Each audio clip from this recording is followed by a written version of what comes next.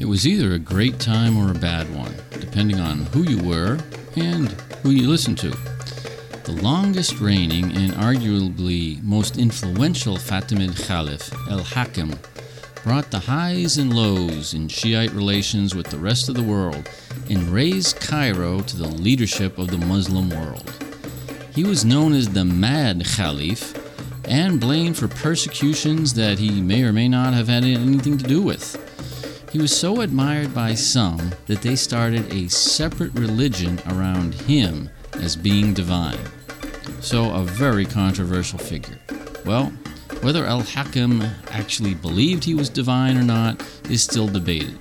But despite all these controversies, the power and glory of the Fatimid Caliphate, one of the great eras in Islamic history, reached its peak under the rule of the Mad Caliph al-Hakim, and he is our subject today, so please stay tuned.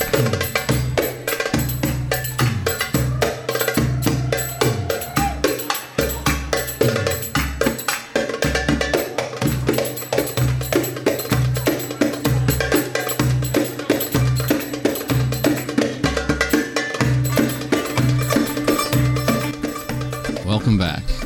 We'll probably never know what the Caliph al-Hakim was really like. He was a very controversial figure, and the histories were all written by people with a particular bias one way or the other about him. He is painted either as a religious persecutor or, literally, a god, or something in between. What we can talk about here is what happened during his reign. As modern scholars mostly agree, a lot of things were done in the name of the Caliph, and what he personally thought might not have matched up with what was done in his name. But one thing's for sure, the reign of al-Hakim had some of the most extreme moments, both good and bad, in relations between the Shiite Caliphate and the Sunni and non-Muslim populations. These changes are important, but they often overshadow the fact that the sciences, education, and literature flourished during his reign to an extent that Cairo rivaled Baghdad at its height and constituted one of the true golden ages of Islamic history. So who was this man? Well, he was the first caliph to actually be born in the new Fatimid capital of Cairo in the year 985. He succeeded his father at the age of 11, and he took the name al-Hakim bi-Amr Allah, which means the ruler by the command of God, just to dispel any doubts about his legitimacy. Now, you will hear his name pronounced both al-Hakim and al-Hakim, because although the Arabic vowels are different and it's clear which one is which, when you transliterate this into English, write this in English letters, they both end up getting written the same way. And the name al-Hakim is actually a much more common name in Arabic. So I've even heard Egyptians refer to his mosque as the Mosque of al-Hakim, even though his name was actually al-Hakim. Realize they're talking about the same guy. Now, he was the 6th Fatimid Caliph, and therefore that made him the 16th Ismaili Imam. And as we said, the Ismaili Shia, even to this day, continue to trace a living lineage of Imams, and he was one of them. Well, al-Hakim's life was mired in religious controversy from the very beginning. As we mentioned last time, the Fatimids were pretty easygoing about other religions, and they didn't pressure people to convert. That meant that at the time al-Hakim was born, there were a lot of Christians and Jews in prominent positions throughout the empire. The previous Caliph, al-Aziz, had 2 consorts. And I noticed by this time they didn't have wives, and that was the same with the Abbasid Caliphate. They didn't have wives either because it just created a lot of problems with succession. So one of his 2 consorts was Muslim, and the other was a Byzantine Christian who was so prominent that 2 of her brothers were patriarchs of the church. And al-Hakim was accused of being the son of this Christian mother, although official history and what most scholars believe says that his mother was the Muslim one. Now, if you remember from last time, the Abbasids, who were the rivals of the Fatimids, tried to claim that the founder of the Fatimid dynasty was really the descendant of a Jewish blacksmith. So birther controversies existed way before our time, and you couldn't really show anybody the birth certificate back in those days. Now, this is very significant because al-Hakim's father, al-Aziz, had been particularly accommodating to non-Muslims. He had a lot of Christian viziers, which we said is essentially the position of prime minister, and he appointed a Jewish governor, and he had generally tolerant policies toward them. We have to kind of bear in mind that as being part of the Shiite minority, they were already at odds with the larger part of the Muslim community to begin with. So having empathy for Christians and Jews in the Arab world was something that they were probably more inclined to do. In any case, he got a lot of criticism for his treatment, particularly of Christians, because his consort, the one we mentioned, who was basically like his wife, was a very proud Christian, and she never converted to Islam, and she made it very clear that she remained a proud Christian even though she was the wife of the Caliph, who is also the Imam. So you can see where this would be controversial. Also, his favorite daughter, a very important character in this story, her name was Sitt al-Mulk. She publicly considered herself to be half Muslim, half Christian. Now, this is a little bit of an issue if your father is the Imam. But she was very powerful in the Caliphate, and she was very clever. Remember, in the palace at this time, everything depended on your alliances, your entourage, who was with you and who was in your faction. And despite the fact that she was the daughter of a consort and was never going to become Khalifa herself, she had a lot of power, and she was really good at using it. Now, she pushed, very successfully, for Christian rights, and she was often at odds with her half-brother, who, of course, was al-Hakim. And it's widely suspected that she had him killed at the age of 36. Now, in any case, we have to look at al-Hakim's often harsh treatment of Christians, which he's famed for. It has to be seen in this light, in the fact that he was trying to compensate for all these doubts people had about him. I mean, essentially, when he took power, he was already the leader of a minority sect which was being criticized as illegitimate by the Abbasids, by the Sunnis, and then he's furthermore being accused of basically being half Christian or a closet Christian. And so in trying to assert himself, if he was extremely harsh on the Christians, and he was at times, we have to look at it in that light. He was trying to erase any doubts. Well, if people thought al-Hakim was going to be easy to manipulate because he was only 11 years old when he took over, and they definitely did think that, they were going to find out differently. His sister, Sitt al-Mulk, was 15 years older than him, so she definitely considered herself to be more powerful than him, and she had built up a very strong base by the time he took over. Now, she actively lobbied to prevent him from coming to the throne, but she was outfoxed by al-Hakim's tutor, who was a eunuch named Barjawan, who effectively ran the empire himself until al-Hakim turned about 15 and started to take the reins himself.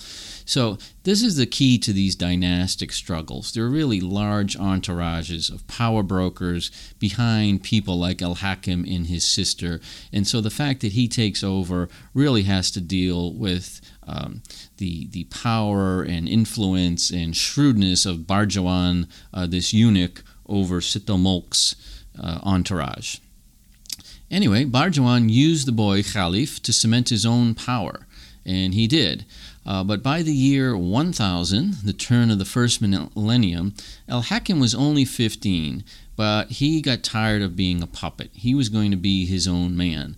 And this is really the story of his reign. We have to look at it this way. Not only are there all these doubts about his religious legitimacy and his loyalty, but he's got people who want to make a puppet out of him, and as we've seen, in general, they've been very successful of making puppets out of caliphs. They've certainly done this to the Abbasids.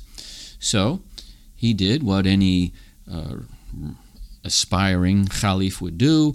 He conspired with some rival eunuchs and had Barjawan killed. And by that time, al-Hakim could take control himself. Now, during his reign, many officials would be killed off on his orders. Just like he didn't like being the puppet of eunuchs, he didn't like being anybody's puppet, he didn't like being criticized for being soft on non-Shias, he intended to prove himself as a very strong Imam Caliph. And whatever else you want to say about him, he definitely did that. So really, the main issue throughout al-Hakim's rule was whether he focused his pressure more on the Sunnis or the Christians. Remember, they are both rivals to him. And throughout Fatimid history, the two biggest rivals in the region were the Byzantine Empire, which is by this time limited mostly to Turkey, and the Abbasid Caliphate, which has shrunk a lot. And their respective powers and ambitions rose and fell over the years. So al-Hakim's main target is going to change as well. If the Abbasids are on the rise and they're being aggressive, then he's going to be more harsh on the Sunnis because the Abbasids essentially see themselves as the defender of them. If the Byzantines are on the rise, and they were at times. I mean, we tend to think of this as a sick, dying empire by the time of at least by the year 1000. But they had periods of resurgence when a new emperor would try and show his muscle. Well, at those times, the main rival to the Fatimids would become the Byzantines, and so Christians would end up feeling the power, the effect of al-Hakim's attempt to assert himself. من حي ليلى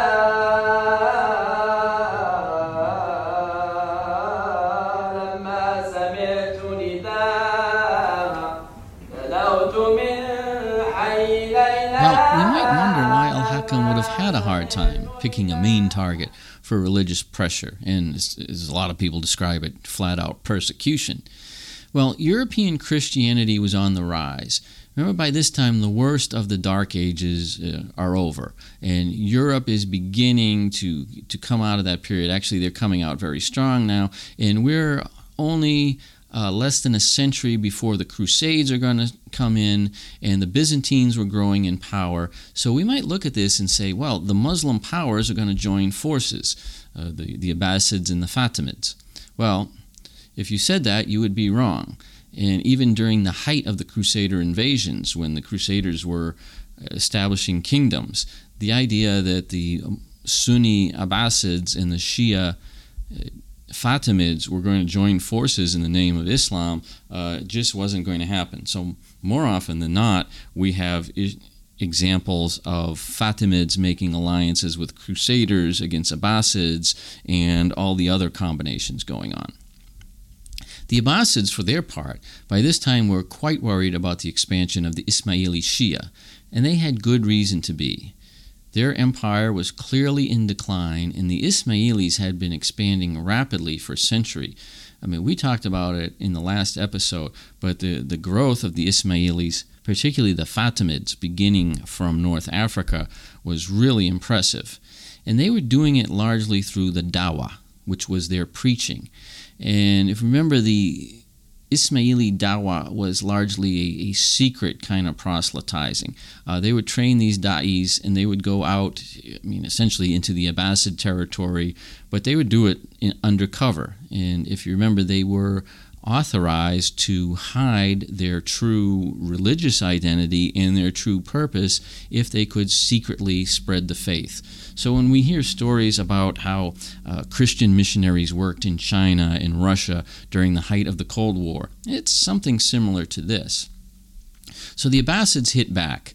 In the year 1011, the Caliph al-Qadr had his legal scholars issue the so-called Baghdad Manifesto, which said that not only were the Fatimids not descended from Ali, which of course is the whole basis of legitimacy in the Shia, but from a Jewish blacksmith, and not even a good Jewish blacksmith, a person of the book, because if you remember, Islam allows the Christians and Jews who are good people of the book can go to heaven, but in fact what they call a munafiq. And this is a very negative term, but it's a term that appears in the Quran for enemies of the faith.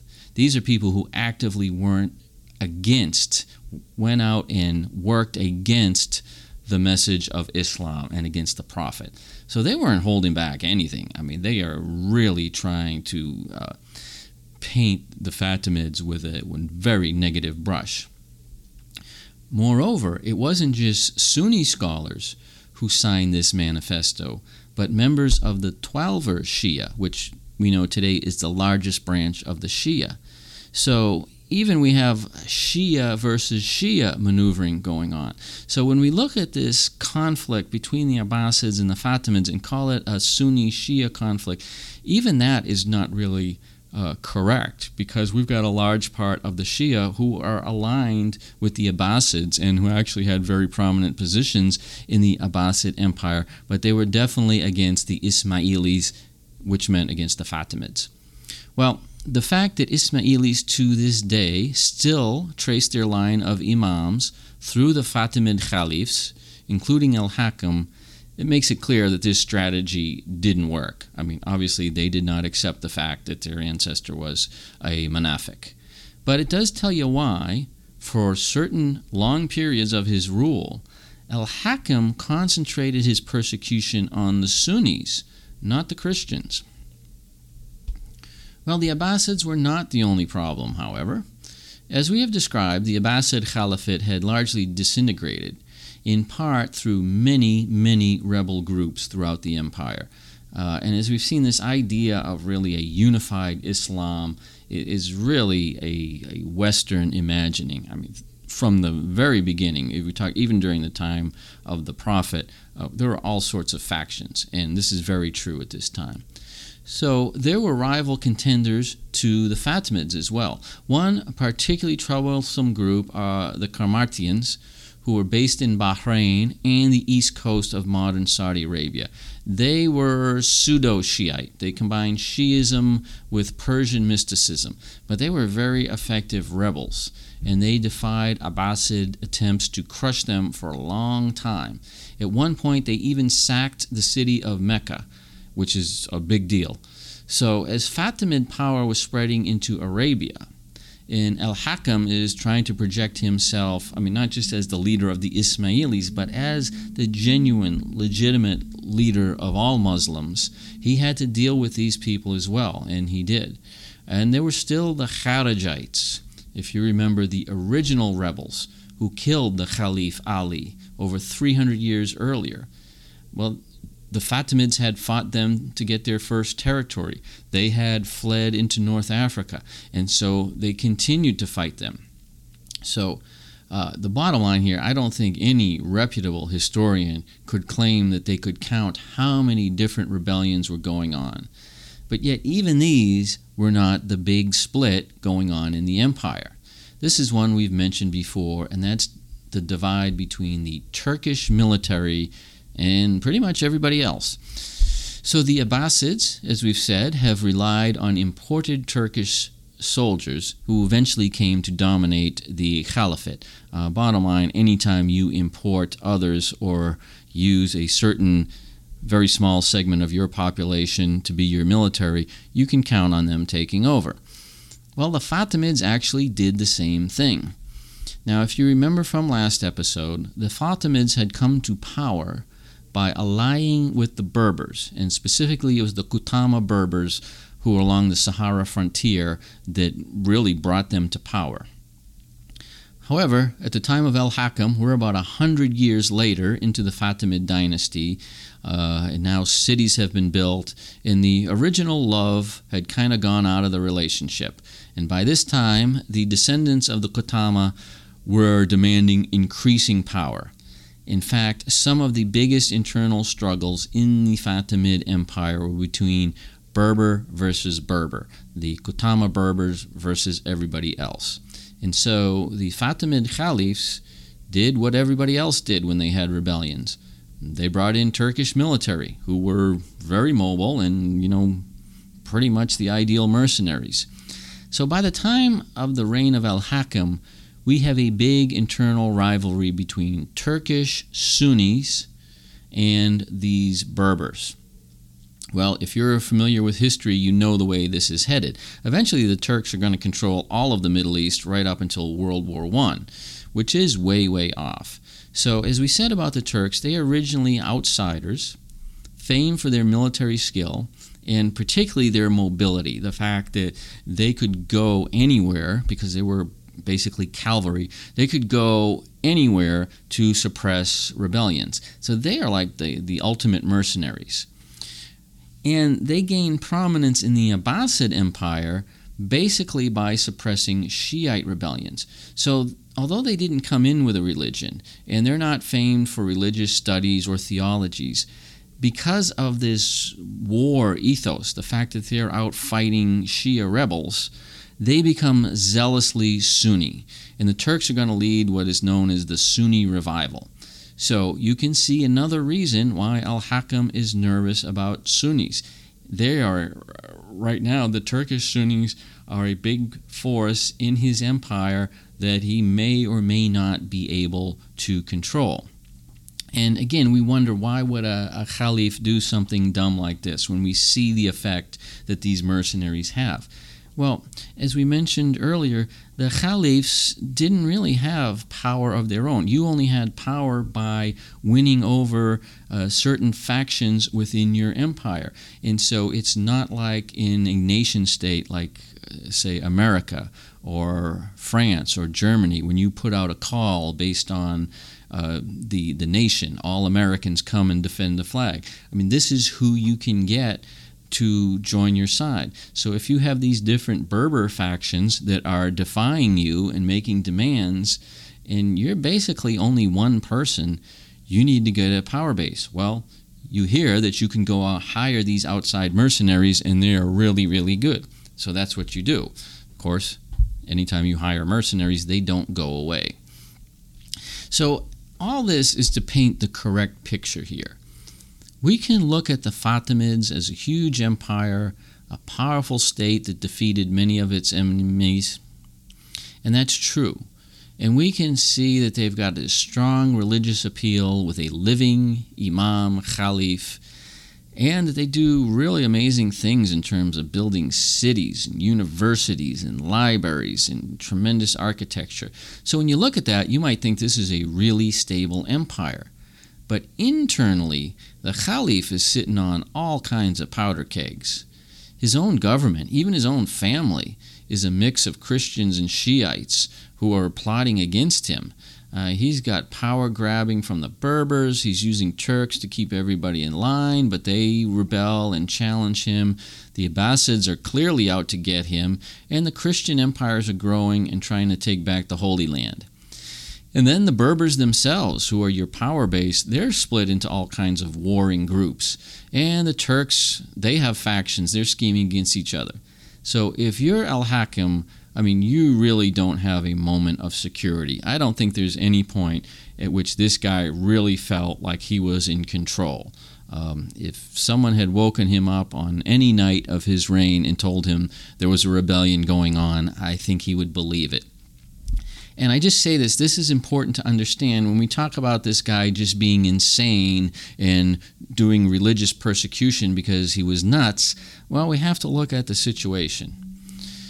Okay. Well, al-Hakim is mentioned a lot, particularly in Christian chronicles as the Mad Caliph. And there is certainly a lot of evidence for that. I mean, things did happen during his reign which earned him the title, particularly considering the fact that up until his reign, treatment of Christians and Jews had been really tolerant. The big question, though, is whether he was the one who actually ordered these things. Is it because he was insane, or is it because the empire was in tremendous turmoil and the factions, the power brokers that were allied with him, wanted to crush their enemies and send a strong statement? Well, we will probably never know. But in any case, the relations between sects was very turbulent during this time. Scholars typically divide al-Hakim's reign into 3 periods based on essentially who was getting the brunt of the persecution. So for the first 10 years, and he ruled for a total of 25, al-Hakim was particularly tough on the Sunnis, but he did put a lot of restrictions on Jews and Christians as well. For example, he instituted the ritual cursing of the first three caliphs. And you remember that's Abu Bakr, Omar, and Uthman during the prayers. Now that sounds pretty harsh. And of course we know why this is, because Shia believe that Ali should have been the first caliph, and he didn't get the job until number 4. So Abu Bakr, Omar, and Uthman could be viewed as usurpers. But there's a big division, and always has been a big controversy among Shia about whether we view these first 3 Rashidun caliphs as good Muslims who meant well and did the best they could, but who really shouldn't have gotten the job, or as evil usurpers who plotted against Ali, who of course is the second greatest person after the Prophet Muhammad. Well, whichever side you fall on this sort of determines what you think about what al-Hakim did. That sort of cursing of painting these first 3 caliphs as bad guys had gone out of style pretty much.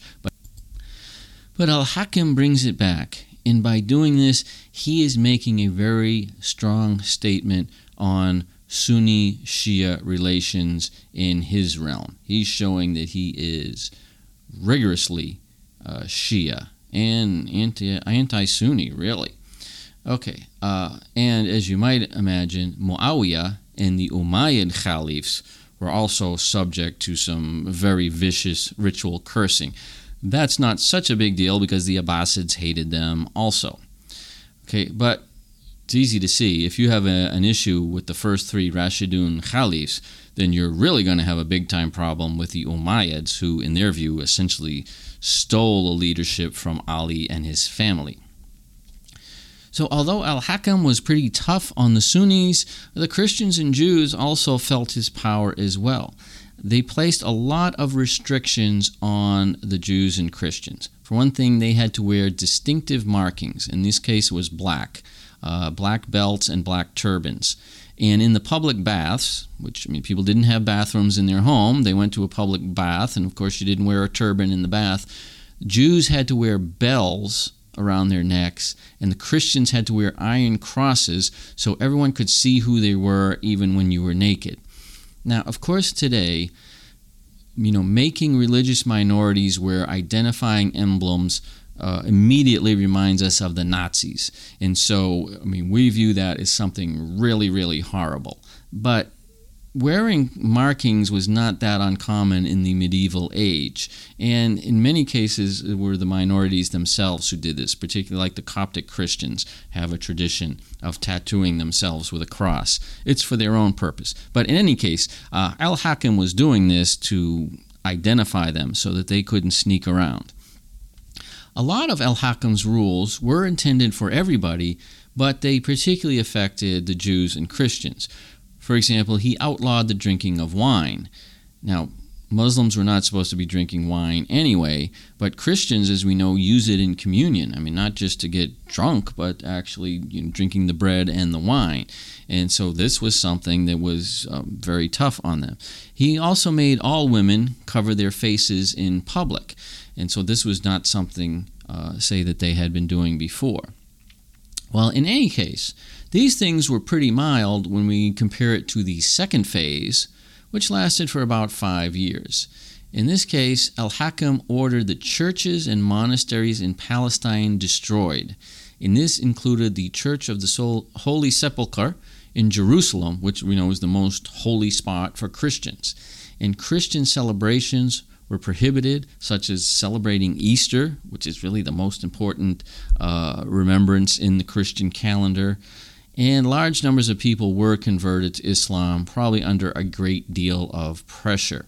And this is probably the thing he's most famous for, is the destruction of the Holy Sepulchre in Jerusalem.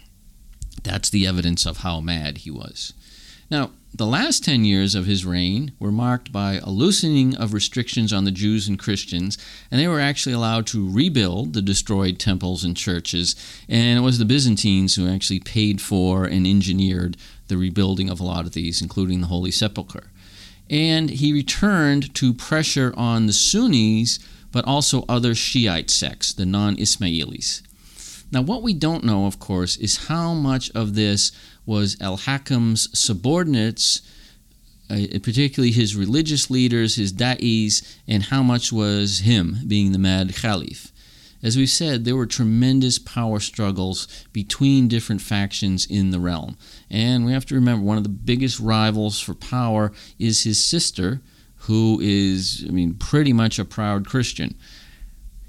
And the Da'is, the Ismaili Da'is, had a lot of influence as well. So in any case, we don't know how much of this was them doing things in al-Hakim's name or using him as a rubber stamp, or how much was him being crazy.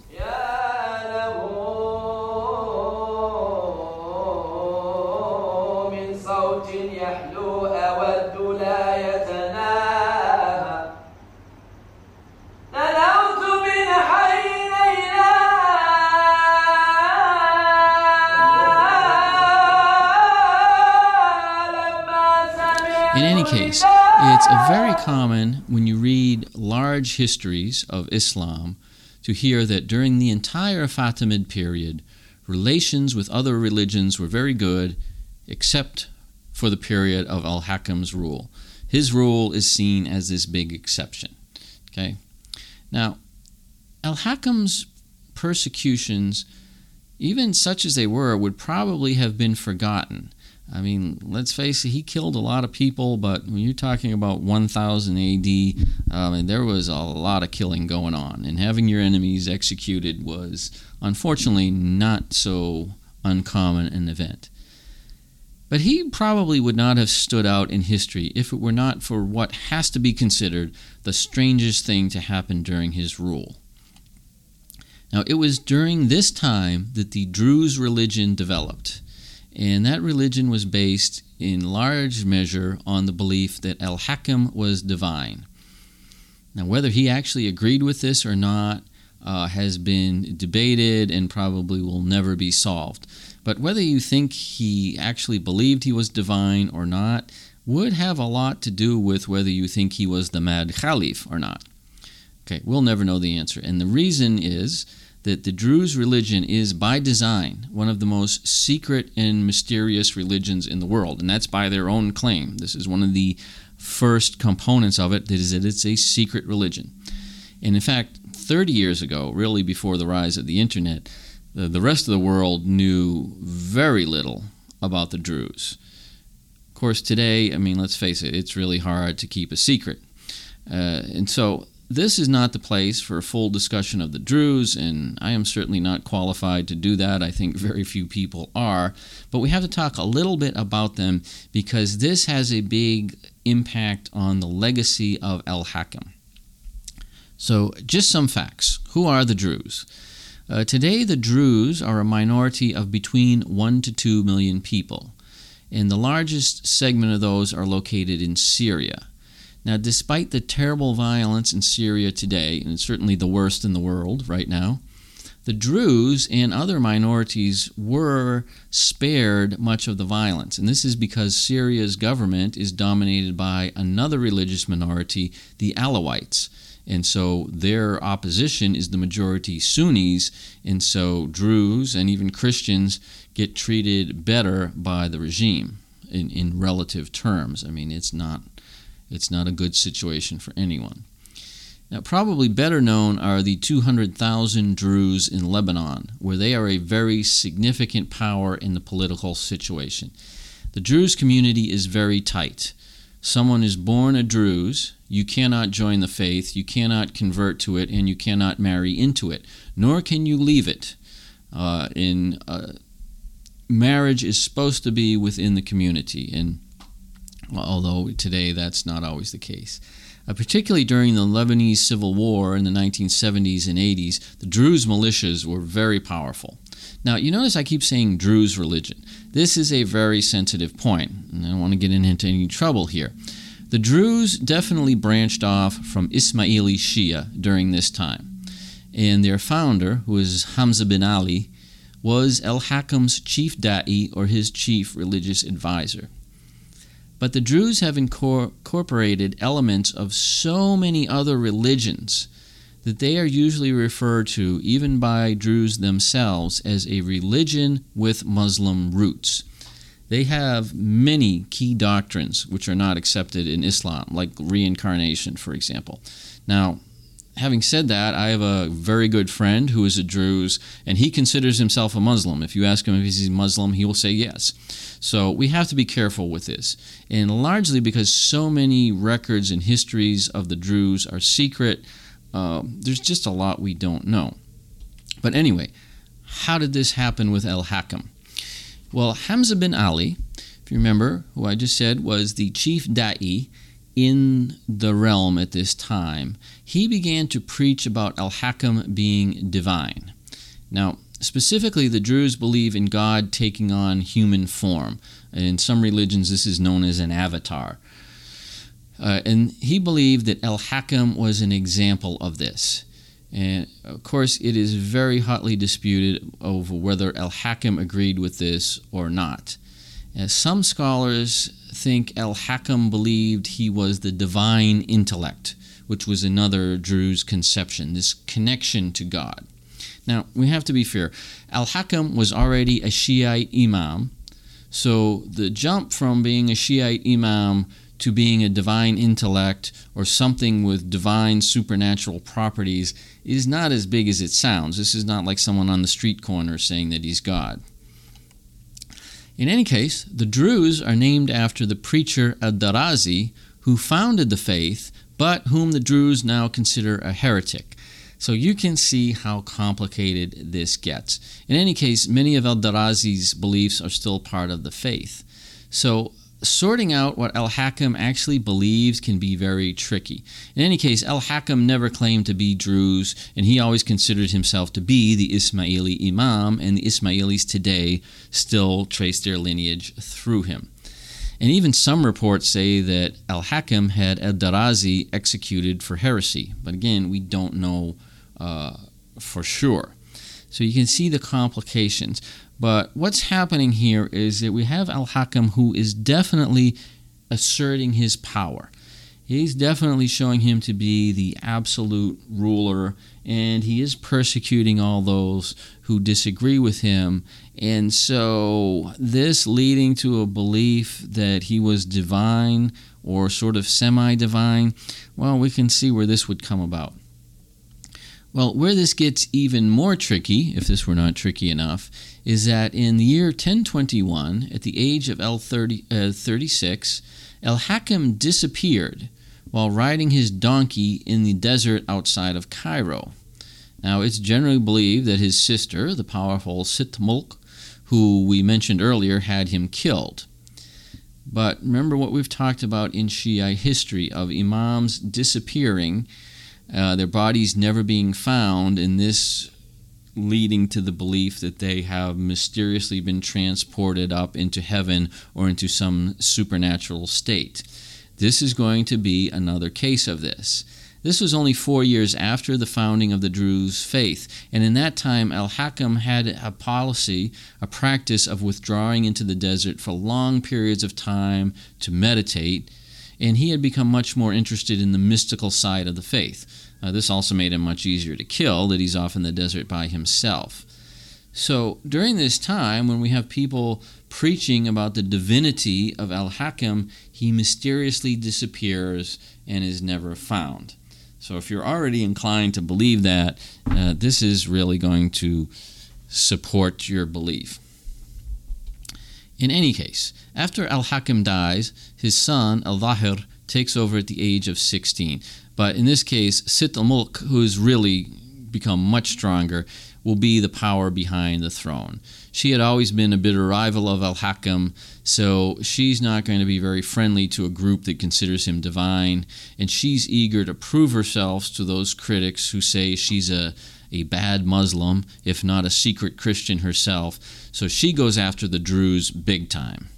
And because of that, because al-Zahir is essentially a puppet of Sitt Mulk at this time, they refuse to acknowledge him. The Druze refuse to acknowledge him as the Caliph, and so this becomes a justification for continuing the persecution. And this is when the Druze decide to close their faith. Basically, no one is going to come in or out unless you're born into it.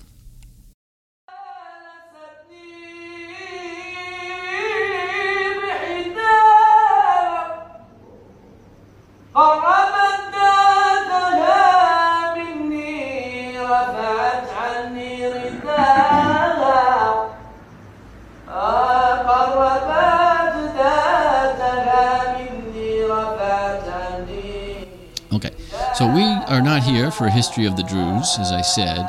They will continue to be important, and they will pop up a lot whenever we talk about Syria and Lebanon, and their relations with the rest of Islam is going to have a lot of ups and downs. But our concern is with al-Hakim. We've already seen the harsh measures he took against other religions, but when you combine that with the idea that he may have actually considered himself to be divine, then we get a different picture. So if we believe he encouraged this Druze claim, then we can see where the idea of the Mad Caliph, who persecuted all others, comes about, and how he was a stain in this otherwise pretty tolerant period of the Fatimids. So during the Fatimid time, there was tolerance of Jews and Christians, except for this one guy who was insane and thought he was God in the flesh. Oh, well, that explains why he did what he did. And this is the dominant view that you're going to find in most Western traditions. And this is the al-Hakim that we find in literature. He actually appears as a villain in a lot of European literature. On the other hand, he could have just been a guy who was trying to assert his rule and assert power during a time of great internal instability and rebellion and division. Cracking down on religions was part of his overall effort to solidify his authority and was not very uncommon at this time in history. And he also purged court officials and people within his own sect. He suppressed Berber tribes, and he competed with the Abbasids, and he did some great public works. And so this is just one part of his attempt to assert his power. And during that time, a very, very turbulent time, some people looked at him, saw him as a divine savior, and built a sect around him. So those are two different views of al-Hakim. And this is one in which historians are so divided on the point that we may never get an answer. Now, just for what it's worth, my opinion isn't worth a lot on this, but I shouldn't just leave a controversy hanging. I would tend to lean towards the second explanation. I think al-Hakim was a strong ruler, perhaps a ruthless ruler, and he was trying to strengthen his hold. But he was probably no more insane than any other caliph in his dynasty was. And the reason I say this is because of the non-religious activities he did in his rule. Okay, we've talked a lot about his relation to other religions, and that's the main thing people say about him. But this really overshadows the fact that he made Cairo the great cultural center that it is. And he did more than any other Fatimid ruler to really put Cairo on the map as the capital of the Middle East. And it's a position it would hold really up until at least the 20th century, or the late 20th century. And Cairo would, at one point, be the largest and most important city in the world. Now, he had a definite competition going on with Baghdad. And we can see this in the fact that he established Dar al-Hikmah, the House of Wisdom, and if that sounds a lot like Baghdad's Beit al-Hikmah, that was intentional. The word Dar, like Beit, also means house, but a Dar is a larger and more prestigious house than a beit. A dar can be like a palace. This is a word used for like a publishing house, for example. So Dar al-Hikmah became the intellectual center of Cairo and really of the Muslim world, with over 100,000 books on all subjects. And it was described as one of the wonders of the world at the time. Although this started out as a library, it was turned into a university soon after. And we have to remember the Fatimids already had Al-Azhar, which is the first real Islamic university, which was in Cairo. So they have Dar al-Hikmah as well. Now, part of Dar al-Hikmah this is where the Ismaili da'is, essentially the preachers, were educated for their missions. But the lectures were open to the public, and people could come from all over to learn there. Okay, so that's a big difference from education today, which is certainly not free and open to the public. Right? Dar al-Hikmah was not just by itself. It was part of the royal palace compound, along with several mosques and the palace. And this really did rival and overshadow the Beit al-Hikmah in Baghdad for a time. Now, unfortunately, when the Fatimids fell, which was not far off, Dar al-Hikmah was seen as one of the Shiite innovations. So thousands of its books were destroyed and it fell into ruins. Interestingly enough, this is not what happened to Al-Azhar. Al-Azhar was turned into a Sunni institution and it went on to really continue its fame. So the building is lost today, as is the palace. Now, interestingly, what is left for us is the Mosque of al-Hakim, which is in Old Cairo. This was in ruins, but it was restored by the Ismailis in the 1980s. And we talked in the last episode that actually the Ismailis today have a very large charitable network, and this is largely because of the Aga Khan, who was one of the richest men in the world, who is now the Ismaili Imam, is famous for his charitable works and his works of preservation throughout the world. In any case, the Ismailis restored the al-Hakim Mosque in 1980. And it is today one of the most striking mosques in Cairo. But there's a lot of controversy at the restoration. Basically, they restored it in a very dazzling style, a very dazzling marble that looks very little like the original and looks very little like the other medieval mosques in Cairo. And so, although it's very fancy and nice to see, and it is a big tourist site, a lot of people are upset because it doesn't really reflect the historic mosque.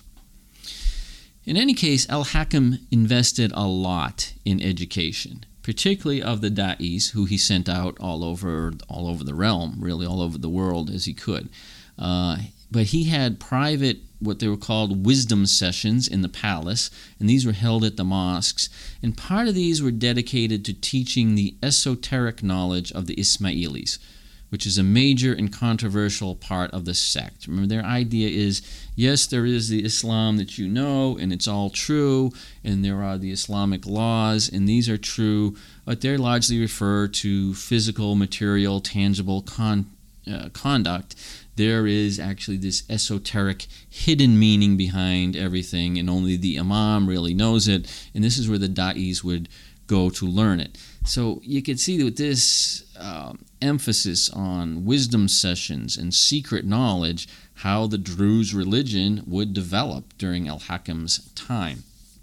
But al-Hakim did a lot. Much of the infrastructure of old Islamic Cairo, the classic city, which would go on to be really the center of the Islamic world, was definitely set during the Fatimid time and particularly during al-Hakim's time.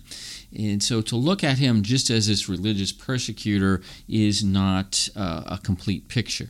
Al-Hakim actually sent envoys all the way to China. He had diplomatic relations with them, which is interesting considering that the Abbasids are in between those two. So he saw himself as a great world leader. In any case, however we look at al-Hakim, we have to acknowledge that he presided over a golden age in culture. Not just in the Islamic world, but one of the real golden ages in world history itself. We rightly celebrate Baghdad of the Abbasids, and we should celebrate Cairo of the Fatimids, as well as we celebrate Cordoba in Al-Andalus and so on. But it was definitely a time of turmoil. For better or worse, whether it's his fault or not, the Fatimids would go into decline after him, and they were always a minority faith in their own territory anyway. But by the end of the century, the arrival of the Crusaders would really put the finishing touches on the Fatimids, and their empire that they created would be taken over by someone else. That would be Salah ad-Din, whom we'll talk about, and eventually the Mamluks. Because of this, because their great empire would become essentially the template upon which a great Sunni empire would be built, they tended to get a reputation at the hands of the Sunnis. As we say, the victors write the history, and history would not be too kind to them. But despite that, it was really the Fatimids, and to a large measure al-Hakim, who established Cairo as this great city that would go on to be really the leader of the Muslim world. And so that's our subject for today, al-Hakim. I thank you for your kind attention, as always. Thank you, please, for your comments and your ratings. We need those ratings if we're to keep on the air and keep this program going. So please take time to give us a rating. And we hope to see you in the future as we begin to talk about what's going to be a time of great turmoil. Very shortly, we have the Crusades are about to begin, and this is going to redraw the map of the Middle East and also usher in a new period in Muslim-Christian relations, as you can guess, not a good one, that is going to have an effect even to our present day. So I'm looking forward to that. I hope you'll be there. Thank you very much. Shukran jazilan wa ma salam.